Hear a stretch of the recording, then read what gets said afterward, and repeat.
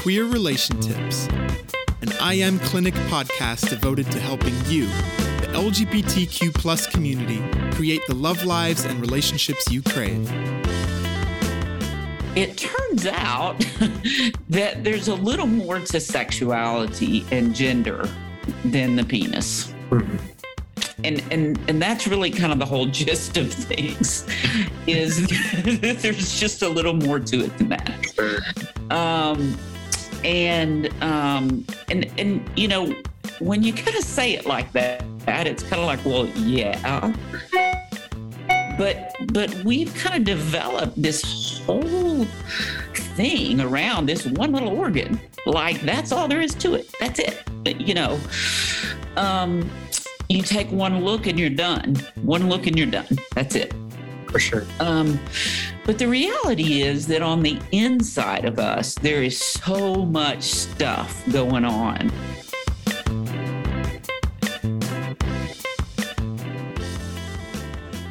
Hello, and welcome to Queer Relation Tips. My name is Isaac Archuleta.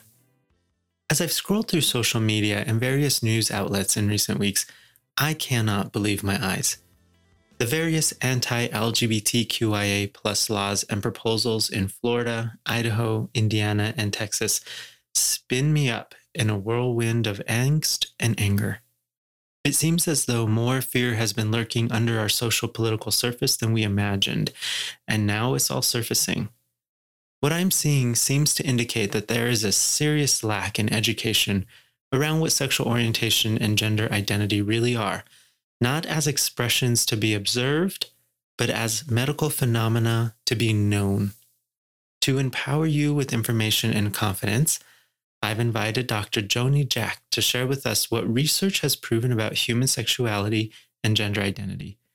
It is my hope that after today's episode, you feel proud and equipped to navigate a faltering political system. I'm very excited about today's episode. Let's take a listen.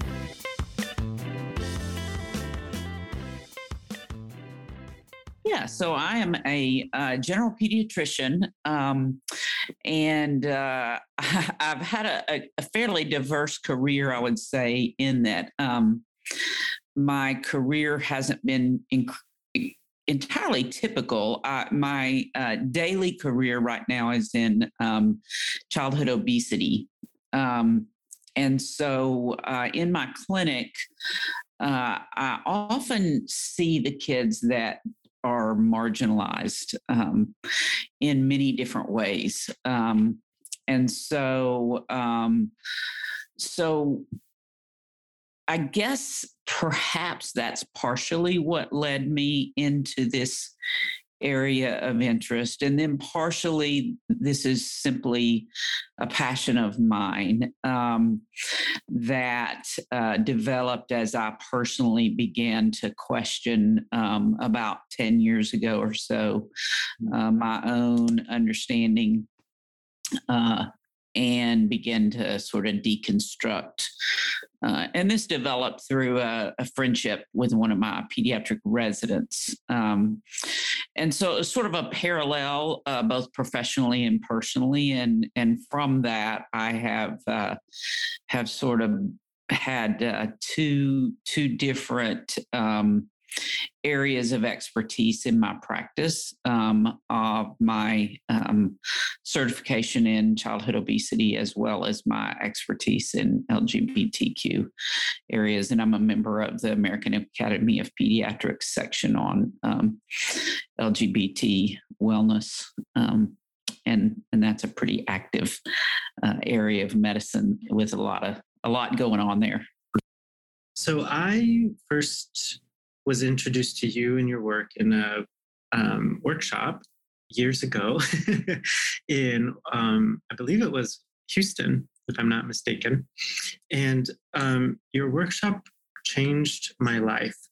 As a graduate student thinking about my own sexuality and gender, I had this whole little theory, and I had all these slideshows and these little circles that would move in and out to describe human sexuality and gender. And then I took your workshop, and that totally blew my little model out of the water in a good way.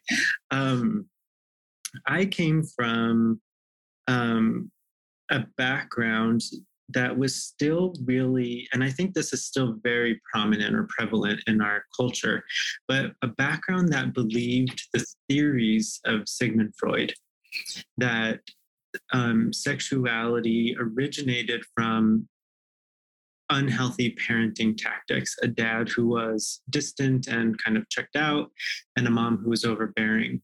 And that kind of understanding made conversion therapy seem like a really good option for my parents and me back when I first came out in the very early 2000s.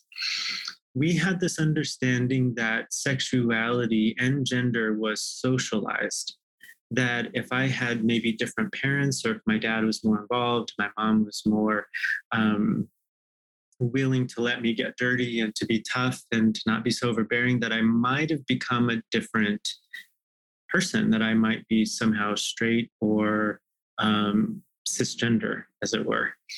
And so now we have very convincing research, and I'm really thankful for that. But do you mind kind of giving us the synopsis, if you will, or kind of the breakdown of what research is telling us in terms of sexuality and gender and brain sexuality, all of those fun things? Yeah, that's great. I didn't realize how impactful that was. So that's really great to hear. So yeah, it's this is when it's a little harder to describe in words, but so what happens with babies is that a lot's going on in that period of development as a child's developing, and it's all happening pretty early. It's also all happening kind of at different times, throughout that 9-month period. And so I'm going to dangle that here for just a second and come back to it. But just remember that, it's not like just poof, the baby develops. It doesn't happen that way. Different things develop at different times, and that will become very important as both for sexuality as well as for gender development. And so there are different parts that are very important for development of both sexuality and gender. And that is that we have the outward parts of babies that's very obvious. And that if you've ever seen a baby delivered, most people, I guess, maybe have if you've been in the delivery room, but a lot of people maybe haven't. I don't know, but when a baby's delivered, those parts are the first thing that everybody looks at. Is it a boy or is it a girl? Is there a penis there or is there not? I mean, that's really kind of the first thing. And historically and culturally, that's just become the thing. That's just the thing. I don't know how other cultures, other places do that, but that's certainly how our culture does things. And we just look, and then that information just travels like wildfire. Right. Like that information gets sent out from the delivery room to the waiting room through social media like that. Sure. Penis, boy, gone. Well, it turns out that there's a little more to sexuality and gender than the penis. Mm-hmm. And that's really kind of the whole gist of things is there's just a little more to it than that. Sure. And when you kind of say it like that, it's kind of like, well, yeah. But we've kind of developed this whole thing around this one little organ. Like that's all there is to it. That's it. you take one look and you're done. One look and you're done. That's it. For sure. But the reality is that on the inside of us, there is so much stuff going on. And what happens inside is that you form you form the chromosomes first. And that's really what starts everything. The DNA, the little spiral thing, that we all learn about. And that's kind of the basis of everything. The chromosomes are kind of where it all starts. Mm-hmm. And you can have some abnormalities from the chromosome level that sometimes we can measure, but more often than not, we can't. But then from the chromosomes, then you form the inside sexual organs. And so from that, you'll either get the testes for boys or the ovaries for girls. And then from those parts, the inside sexual parts, or what's called the gonadal sex, you get these hormones released that then direct everything. And they're sort of the directors of sexuality, so to speak. And so then the magic sort of starts to happen. It all starts with the chromosomes, and then the chromosomes direct the internal sex organs. And then the internal sex organs start to release their sort of magic power. And then what is supposed to happen, if things are all aligned, or I should say, I don't know that I should say what's supposed to happen. Let's say what happens most commonly is that the external sex organs, and that's what we can see. That's what finally shows up when the baby pops out, which is the penis or the vagina, will match with something that we can't see, which is the brain sexuality. And that's something we didn't even really have a word for or a term for, but that's what we feel like. That's really the whole thing. Like our brain is who we are. I mean, that's what the world looks like behind our eyes. Mm-hmm. When we look out and we see everything, that's who we are. And the world kind of looks the same behind our eyes from the time first time we can remember it until we're, I'm 56 now, and the world looks the same behind my eyes now as it did when I was 3 from my earliest memory. I mean, that's me, that's our brain at work, and that's kind of our identity and our view of the world. Well, there's a brain sex version of that. That's our identity of how I view myself as a sexual being. And so half of that is my sexuality in terms of who I'm attracted to, sexual orientation. And then the other half of that is my gender identity. And that is, do I think I'm a boy or a girl? Mm-hmm. Or neither. And so all of that encompasses the brain sexuality. Mm-hmm. And you can't see that at all. So when baby pops out, you can see the outer sex organs. You can't see anything on the inside at all. And so what the doctor can see is the results of the chromosomes releasing these sex hormones, going towards these internal sex organs, and making these outside sex organs. So the doctor, he or she can look and say, okay, we formed a penis or we formed a vagina. Doctor hopes it lines up. Doesn't know that it lines up. It might or it might not. There's the rub.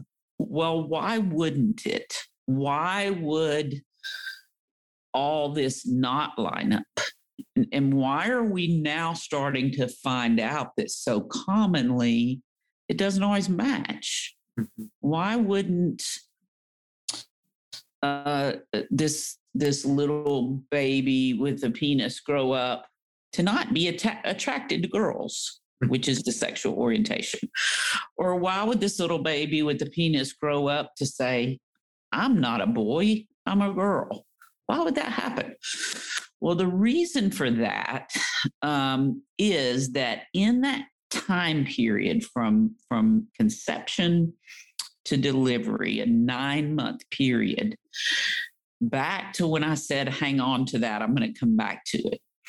Things are developing, but they don't all develop at the same time. And the time that the brain develops and the time that those external sex parts develop are two different times.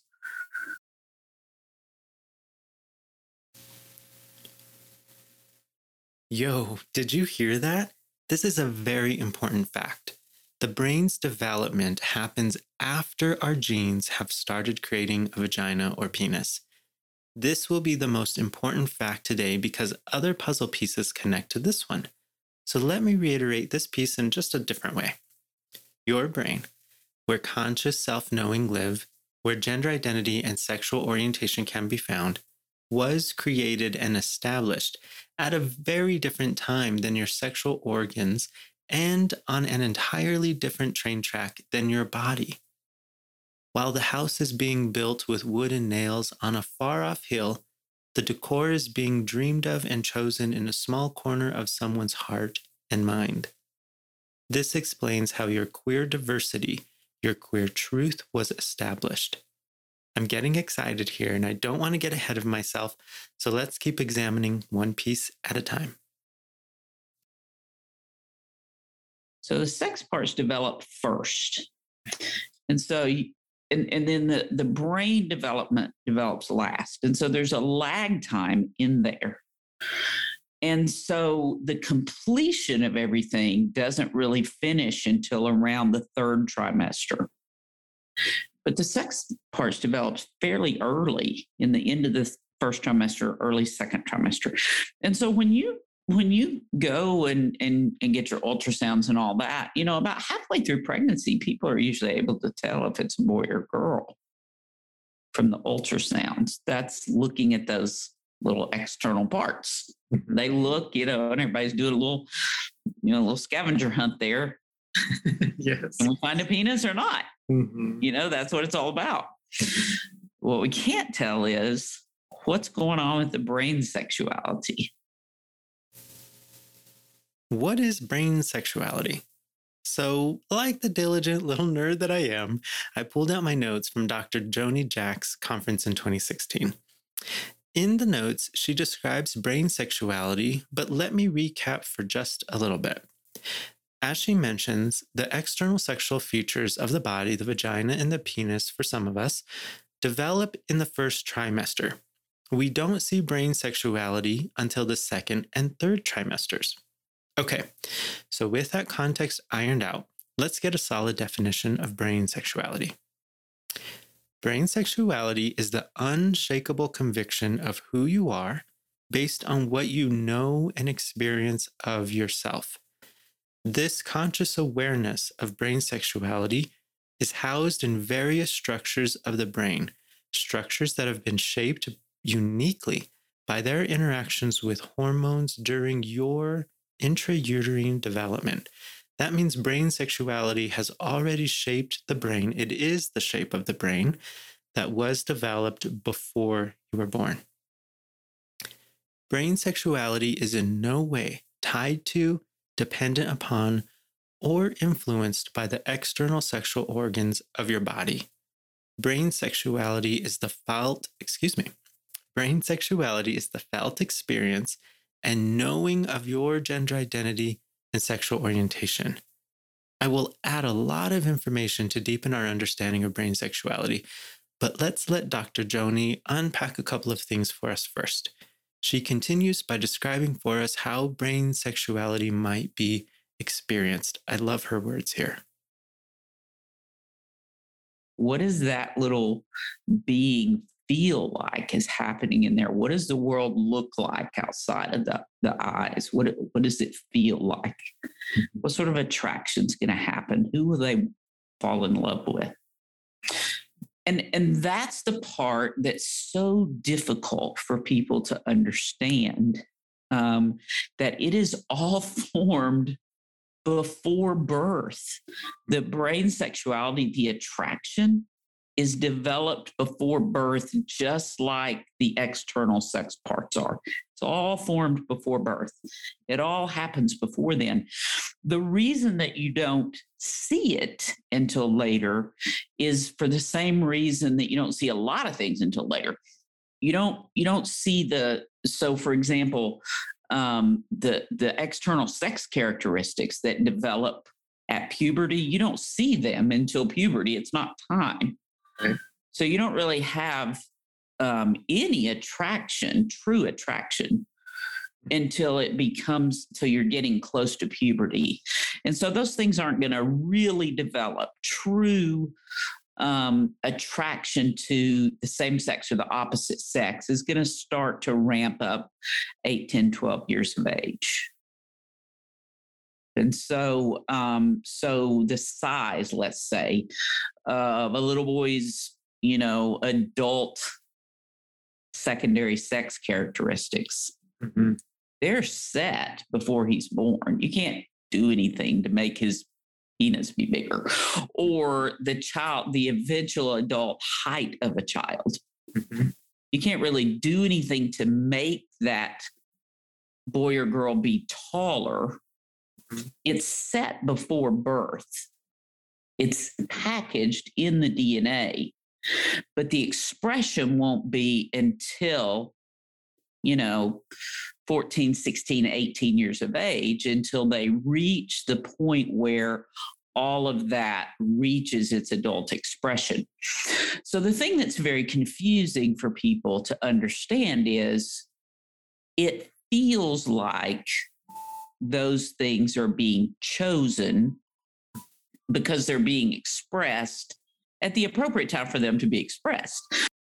And so it's not that you just decided to be gay. It's that it's not time to be gay until you're a teenager. That's just the appropriate time. When it comes to gender, it's a little trickier because the typical time for kids to express their gender is around the age of 3. And so a cisgender child will be certain that they are a boy or girl typically by the age of 3. And so if you try to tell a 4 or 5-year-old boy that they're a girl, they're going to be really ticked off at you. I am not. They're going to really be angry at you. A transgender child, part of it's cultural probably, and some of it is that with that crossing, with the crossing of the hormones, there does seem to be a little more fluidity sometimes.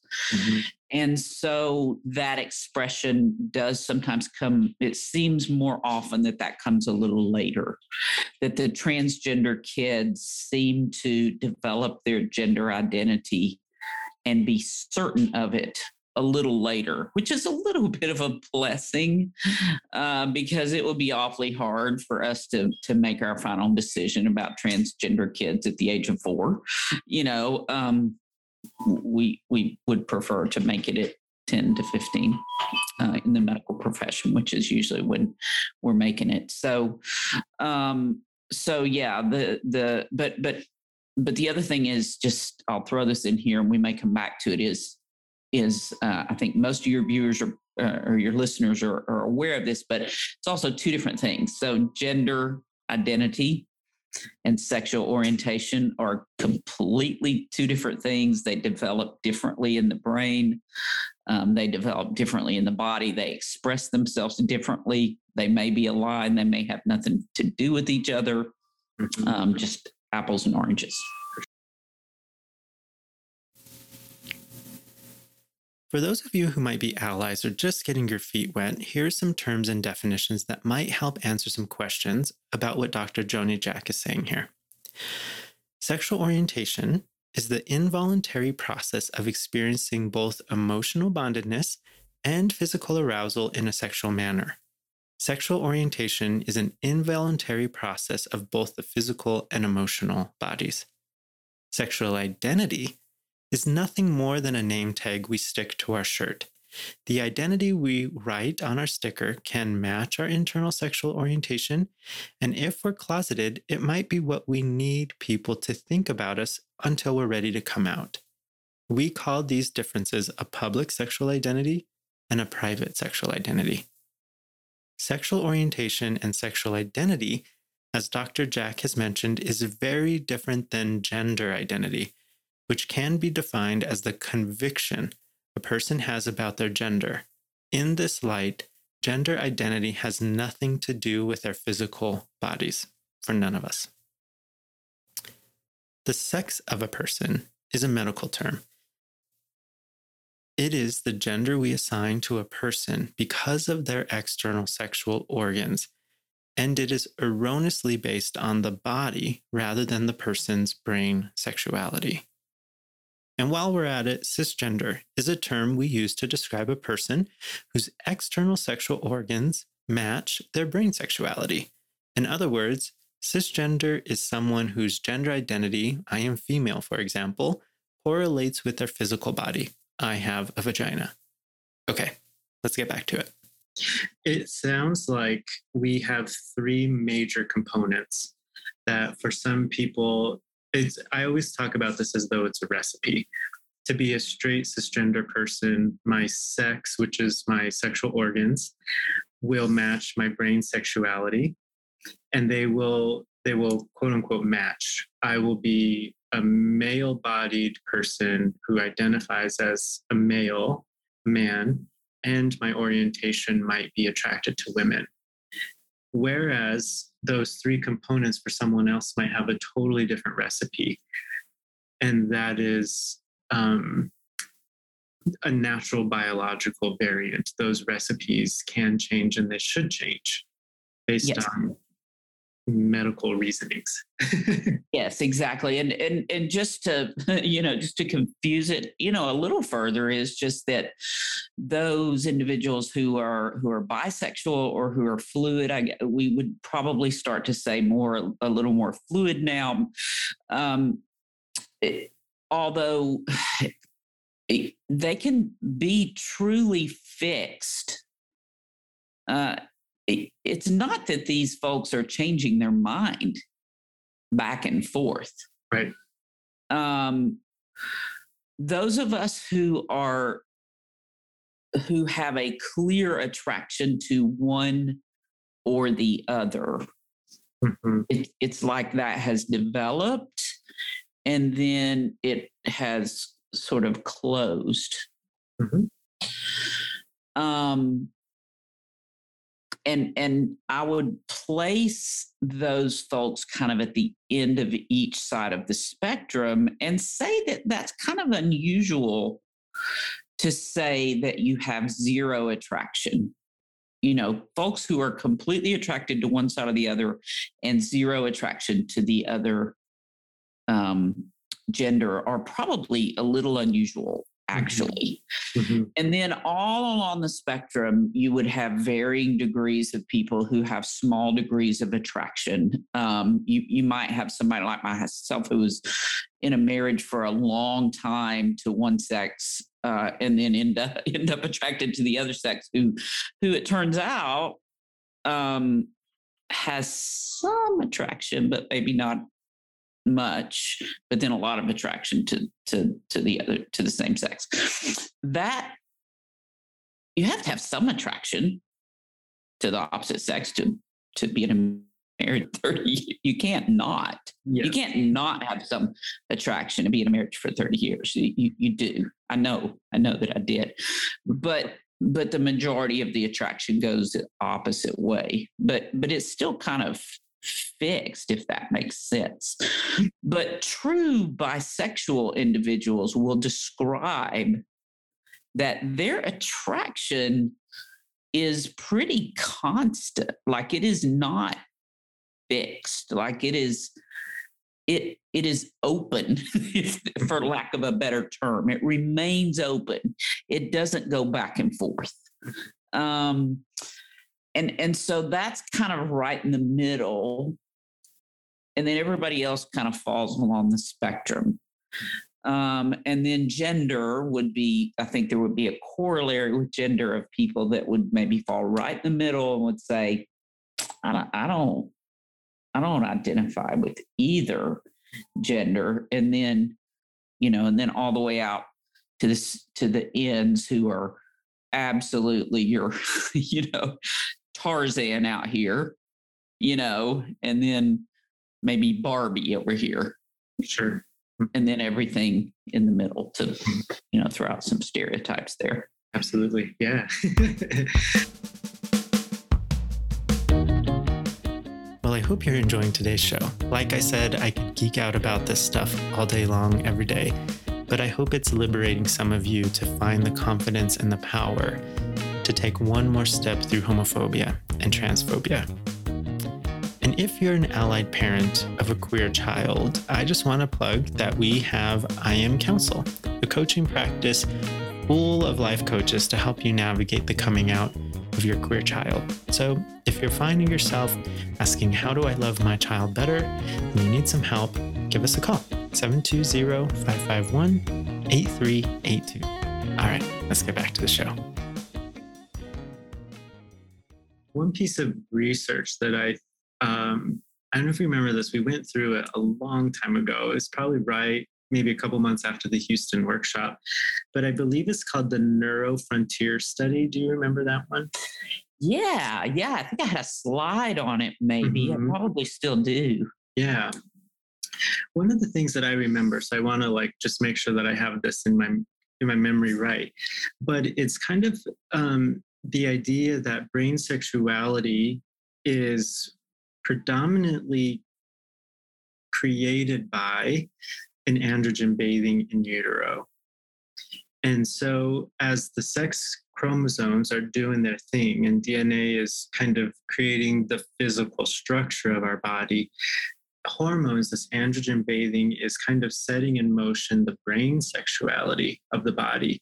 And so we have this very biological variant or this biological component called DNA doing one thing, while another biological agent, a very different component, is doing something very different. And those two occurrences, those two phenomenon aren't necessarily correlated. They're not communicating to one another to say, hey, I'm doing this, you should do this. They're doing their own thing. Yeah, that's a really good way to describe that it is really two different that's a really good way to describe that. And that's helpful. It's one of the reasons why it's so helpful to hear.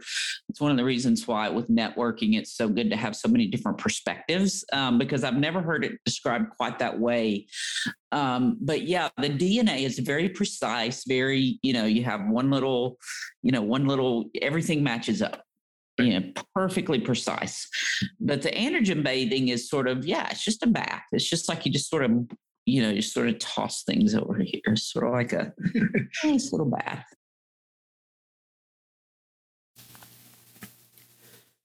Okay, a bath and hormonal bathing. What are we talking about here?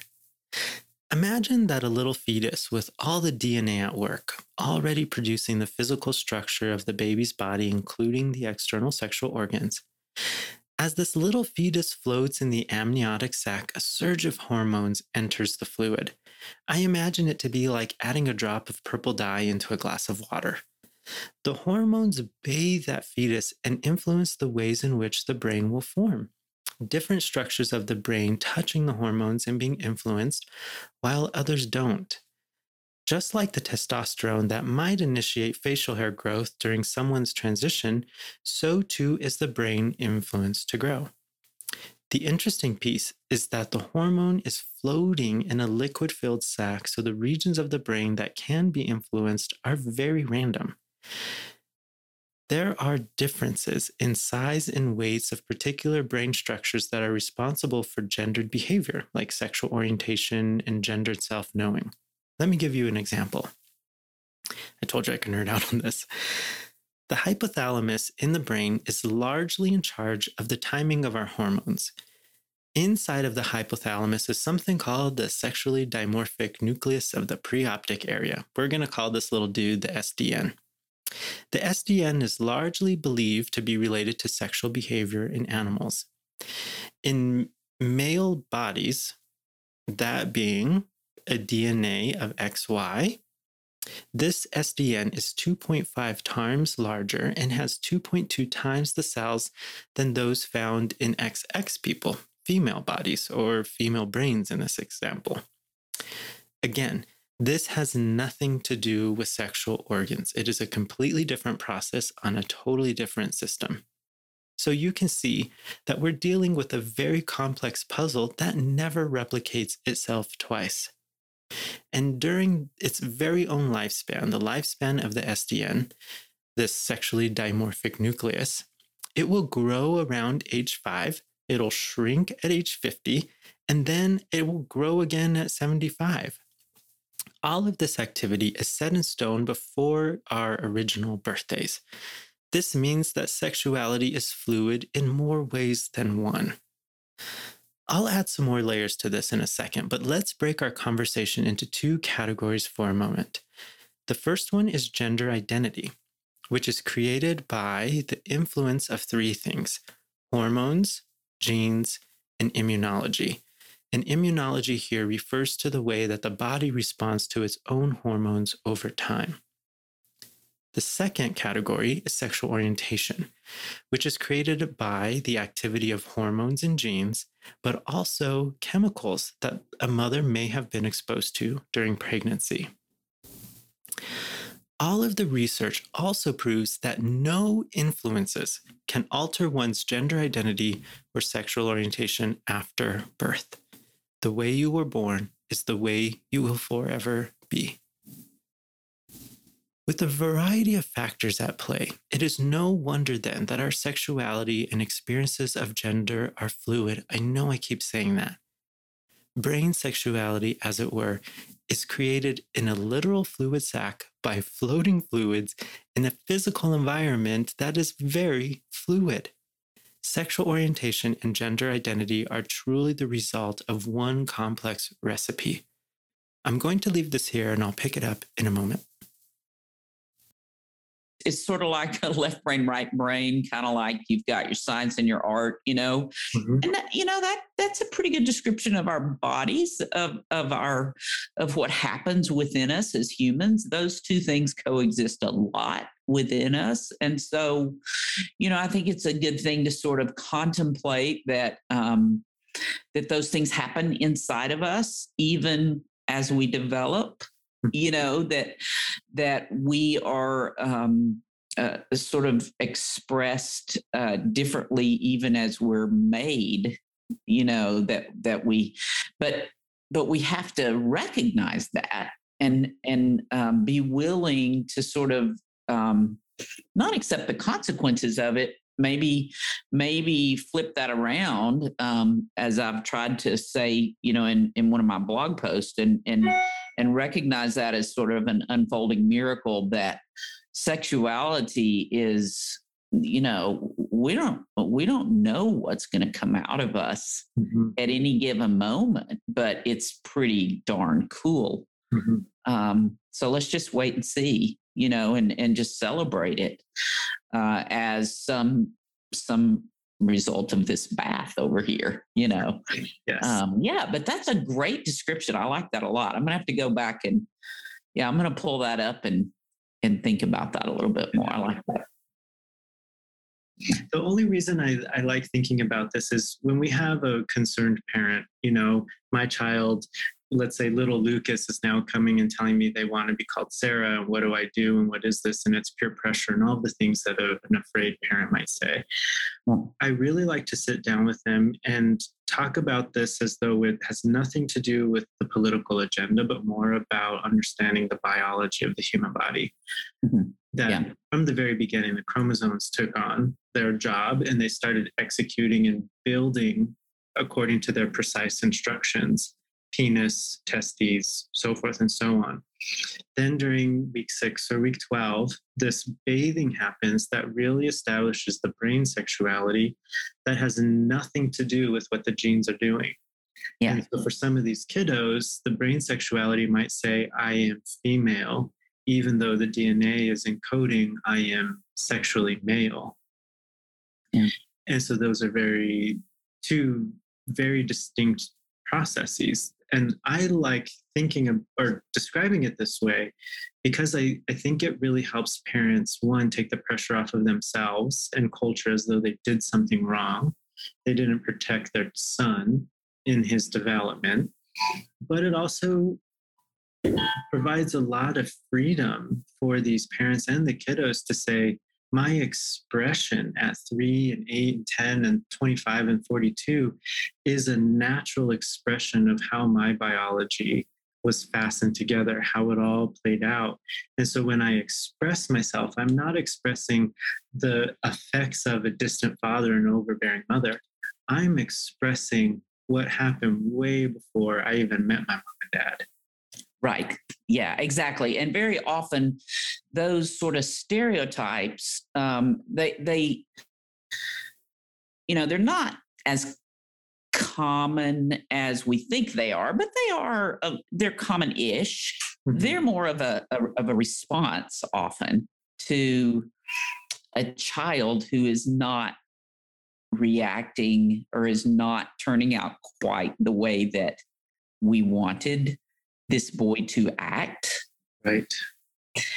And how do parents often behave? Mm-hmm. How do evangelical, let's say, parents often behave when presented with a child who is not conforming? Mm-hmm. Well, the dad often becomes more and more overbearing, and the mom often becomes more and more protective. I mean, that is what often happens. And so it's the chicken versus the egg sort of thing. And that is just simply, we just got it turned around, and we do that a lot, that we attribute causation to something that's simply either it's turned around, or maybe it's a coincidence, or, it's very common for those things to happen, that we see two things that go together and we just apply a cause to it. When it comes to the name, I see so much, emotions around with the parents who are so upset over the child wanting to be called a different name. And it's interesting because I'll have parents in my office that will describe themselves as affirming or say they're really supportive. And they'll thank me. I had a parent just a couple of weeks ago who thanked me for asking what pronouns her son, female to male son, wanted, but then continued over and over and over and over again to use the dead name and continued to say she.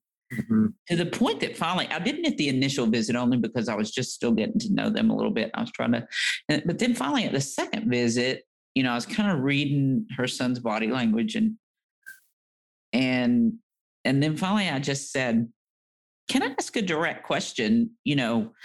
I asked the preferred pronouns, and I think you said he, his, and he said yes, and she said, and I keep saying she and saying the old name. And I said, yeah. I said, well, what is that? And then I can't remember what show when they were together, but then and then they kind of got into a little bit of a tiff, and then he very quickly said, where's the bathroom? And then he left. And then, we had a little bit of a discussion alone. And there's always a lot going on there. But one of the things that I won't share any more about that because it's kind of a confidential discussion, but one of the things that I try to share in those moments is to say, if I can, to have both parties present, to say, that name to the child, the old name feels pretty offensive. It feels like, and I'll usually clarify, am I saying this right? I don't want to put words in your mouth, but I've often been told that old name feels offensive. It feels like fingers on a chalkboard, like, ugh. the new name feels to you like freedom, like a new pathway. And, it feels there's a lot tied to it, to you, that old name was something that you thought about, maybe, depending on their religious affiliation, maybe prayed about. This is a huge deal. You chose that name. So when you choose a different name, that feels like not just a rejection of the name, but a rejection of you. So there's a lot going in here with name. And so you get to choose that. But let's understand here that because often the parents are saying you're just choosing a name as a political thing, or you're just trying to do this emotional thing. And then I'll say, but there's a lot of emotion attached to it for you too. This is emotional on both sides. Okay. You pick the name first. You're picking the name second. Let's both understand that there's a lot of power in a name, and that's okay. Let's just feel it. Let's just feel that emotion. It's okay if it hurts you for her to not want to be called that. It's okay if it hurts her for you not to want to be called that. It's okay. The pain is okay, but this is what he's asked. And so we've agreed to do that. Right. Okay. But let's take a step back and understand, why are we doing that? And that's when I get to what you've talked about. And so it's just to kind of say, let's not just put all this, we're just pulling these emotional things on the kid, because I want parents to understand you're pulling emotions here too. Like there's emotions on both sides, but it's now the kid's turn to get to pick. It just is, they get to pick. And yes, it hurts, and yes, it's hard, but they've done hard for a long time. They've done hard pretty much ever since they've been in their body. And so the one thing they do get to pick now is their name, and we're going to let them do that. So let's go with that. Okay. Yep. It's hard. It is, but we get to do it. So let's settle that, acknowledge that it's hard, but you get to pick. Now let's talk about, why are we picking? And then we just move on. And then in my office, at least, I correct them pretty much every time, and set that tone and say, in here, we've made that decision that you are he and you are, whatever the name is, we've made that. Do we all agree on that? Can we make that agreement? I just feel like, if we can't do anything else, right, we can call you by your correct name. Mm-hmm. For sure.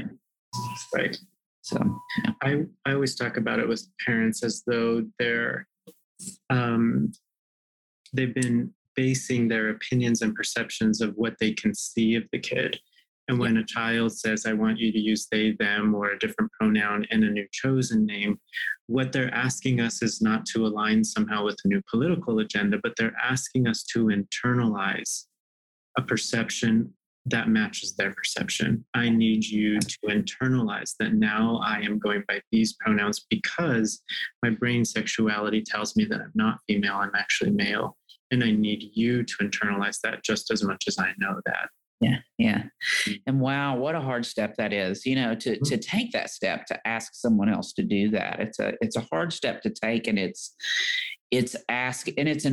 honoring, it's honoring that person by trusting them, entrusting them with that request, because generally only a few people are even asked or let into that space. And so, it's like, Yeah. I have one more question. Okay. Maybe we can, doesn't have to be long, but with the androgen bathing, there's all this androgen floating around in the in utero. do we know what that androgen is doing to the brain? Do we know if it's changing size of anatomy? Is it shaping neurons? Is it creating neural pathways differently? Yeah, well, we know we don't have enough studies, unfortunately, and this is where, particularly in the trans literature, we're woefully lacking. And hopefully we'll get more of that. But I'll give you a little path to sort of travel down if you're interested in a little more of this. And that is, so congenital adrenal hyperplasia is a condition where you get what's called androgenization. And females will get overexposed to androgens, so that they will come out appearing to be males, essentially, sometimes. And so we've learned from this condition sort of what happens or what can happen, and we've this will happen sometimes if you have female male twins. The females can get sort of a dose of sort of androgenization from the male twin, and then when that happens, both with the congenital adrenal hyperplasia as well as when you have male female twins, those female infants, we do have a little more incidence of both. Now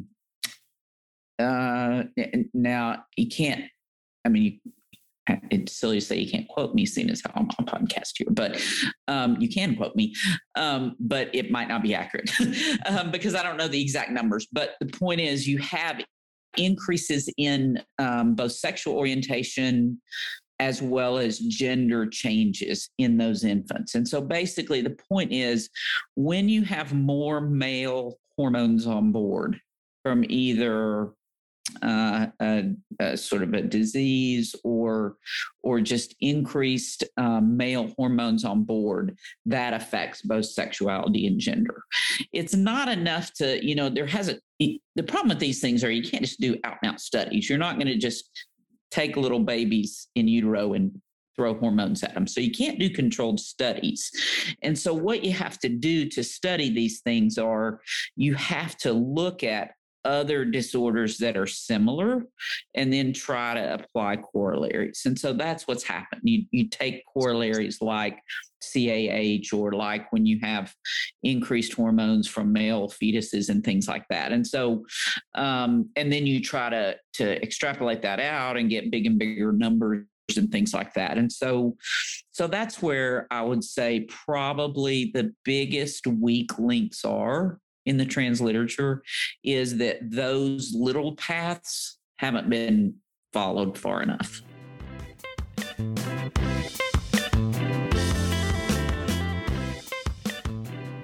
I grew up with the erroneous narrative that we are tabula rasa, a clean and impressionable slate when we are born. Taking Freud's outdated theory that the overbearing mother and the aloof father produce a homosexual child left me believing that I was just a product of my surrounding. But as we now have proof, that is literally the furthest thing from the truth.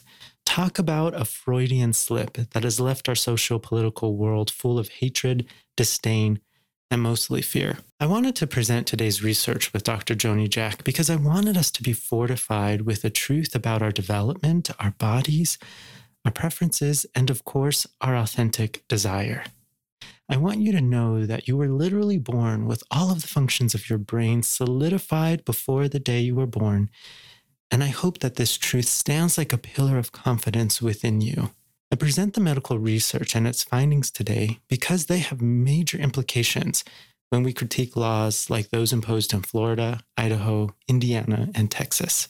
We would never make it illegal for a parent to have a child with brown eyes, to criminalize parents who seek medical help for a diabetic child, and we certainly wouldn't ban the word autistic from classrooms. with fervor, certainty, and conviction. We would defend those children and their parents because we know that those medical dispositions have scientific credibility. Medical research protects their intrauterine development and the sheer humanity that they come with. So it is my hope that this research gives us the same fervor, certainty, and conviction. Now that we have empirical data to prove that sexual orientation and gender identity are biologically driven, it is clear that anti-queer laws are current forms of bigotry resting on archaic ways of thinking. The fallacy and stupidity of the lobotomy, bloodletting, and genocide and eugenics all have a dark and embarrassing past. Their defenders are characterized in history books by ridicule and shamefulness. As medical research makes its way to the main political stage, bigoted lawmakers will face the same dark and embarrassing past, but only in future times. So until then, until we have major reform, justice, and systemic equality, hold the confidence of your recipe with an empowered pride, a stable dignity, and an intelligent rebuttal. Because I believe it is seriously pathetic that laws are being implemented to do nothing more than to denigrate fetal development. There is nothing pro-life about that. Here are some random quotes from the medical research that I thought would be really interesting for you to leave with. The origin of gender identity and sexual orientation are based on the fact that the differentiation of sexual organs, the vagina and the penis, happens way before the sexual differentiation of the brain. As the two processes are happening at the same time, it is easy to see that they take different routes. Since this is the case, research says, one might expect to find in trans people female sexual organs and male brain structures, or vice versa. Here's another quote. All observations support the neurobiological origin of gender identity is based on the sizes, the neuron numbers, and the functions and connectivity of brain structures, not the sex of their sexual organs, not their birth certificates, nor their passports. Here are some fun quotes that I'd like you, or maybe some snippets. Male homosexuality is tied to a gene called XQ28. Mothers with gay sons had changes in their X chromosomes at some point. In general, a genome-wide screening did identify a number of chromosomal regions that need to be investigated further, as they seem to be tied to the development of same-gender attractions. The hormone levels in certain cases, like girls with CAH, turn out in higher rates as queer people than girls without CAH. And assigned females at birth, if your mother took a medicine to prevent miscarriages between 1939 and 1960, you also have a higher risk of being queer. And ladies, if your mother was exposed to nicotine, amphetamines, or a thyroid gland hormone, your chances of being lesbian increases. And for all the people assigned male at birth, if you have older brothers, your chances of being queer are higher. And men, if your mother was super stressed when you were born, your chances of being gay increases as well. Yo, it is clear. We have plenty of work to do. But let's start with ourselves. Let's sit in continuous confidence that we are perfect just the way we are. Spread the word. Teach it to your friends. Help uneducated parents learn. Together, let's rewrite the narrative and teach the world the truth. To all the queers in states and parts of the world where you are not legally protected, I hope today's episode gives you just the courage and confidence you need to stand firm. And if you know someone who needs to hear this, please share the information. It changed my life, and you might just do that for someone else. With a warm heart and a sincere love for you all. Until next time. Mwah. Queer Relation Tips is a podcast sponsored by I Am Clinic, a counseling practice devoted to the LGBTQ+ community with in-person and virtual counseling options available. I Am Clinic. Create the love lives and relationships you crave. Find us online on Instagram at LGBTQ_therapy and Facebook at I Am Clinic. That's I-AM Clinic.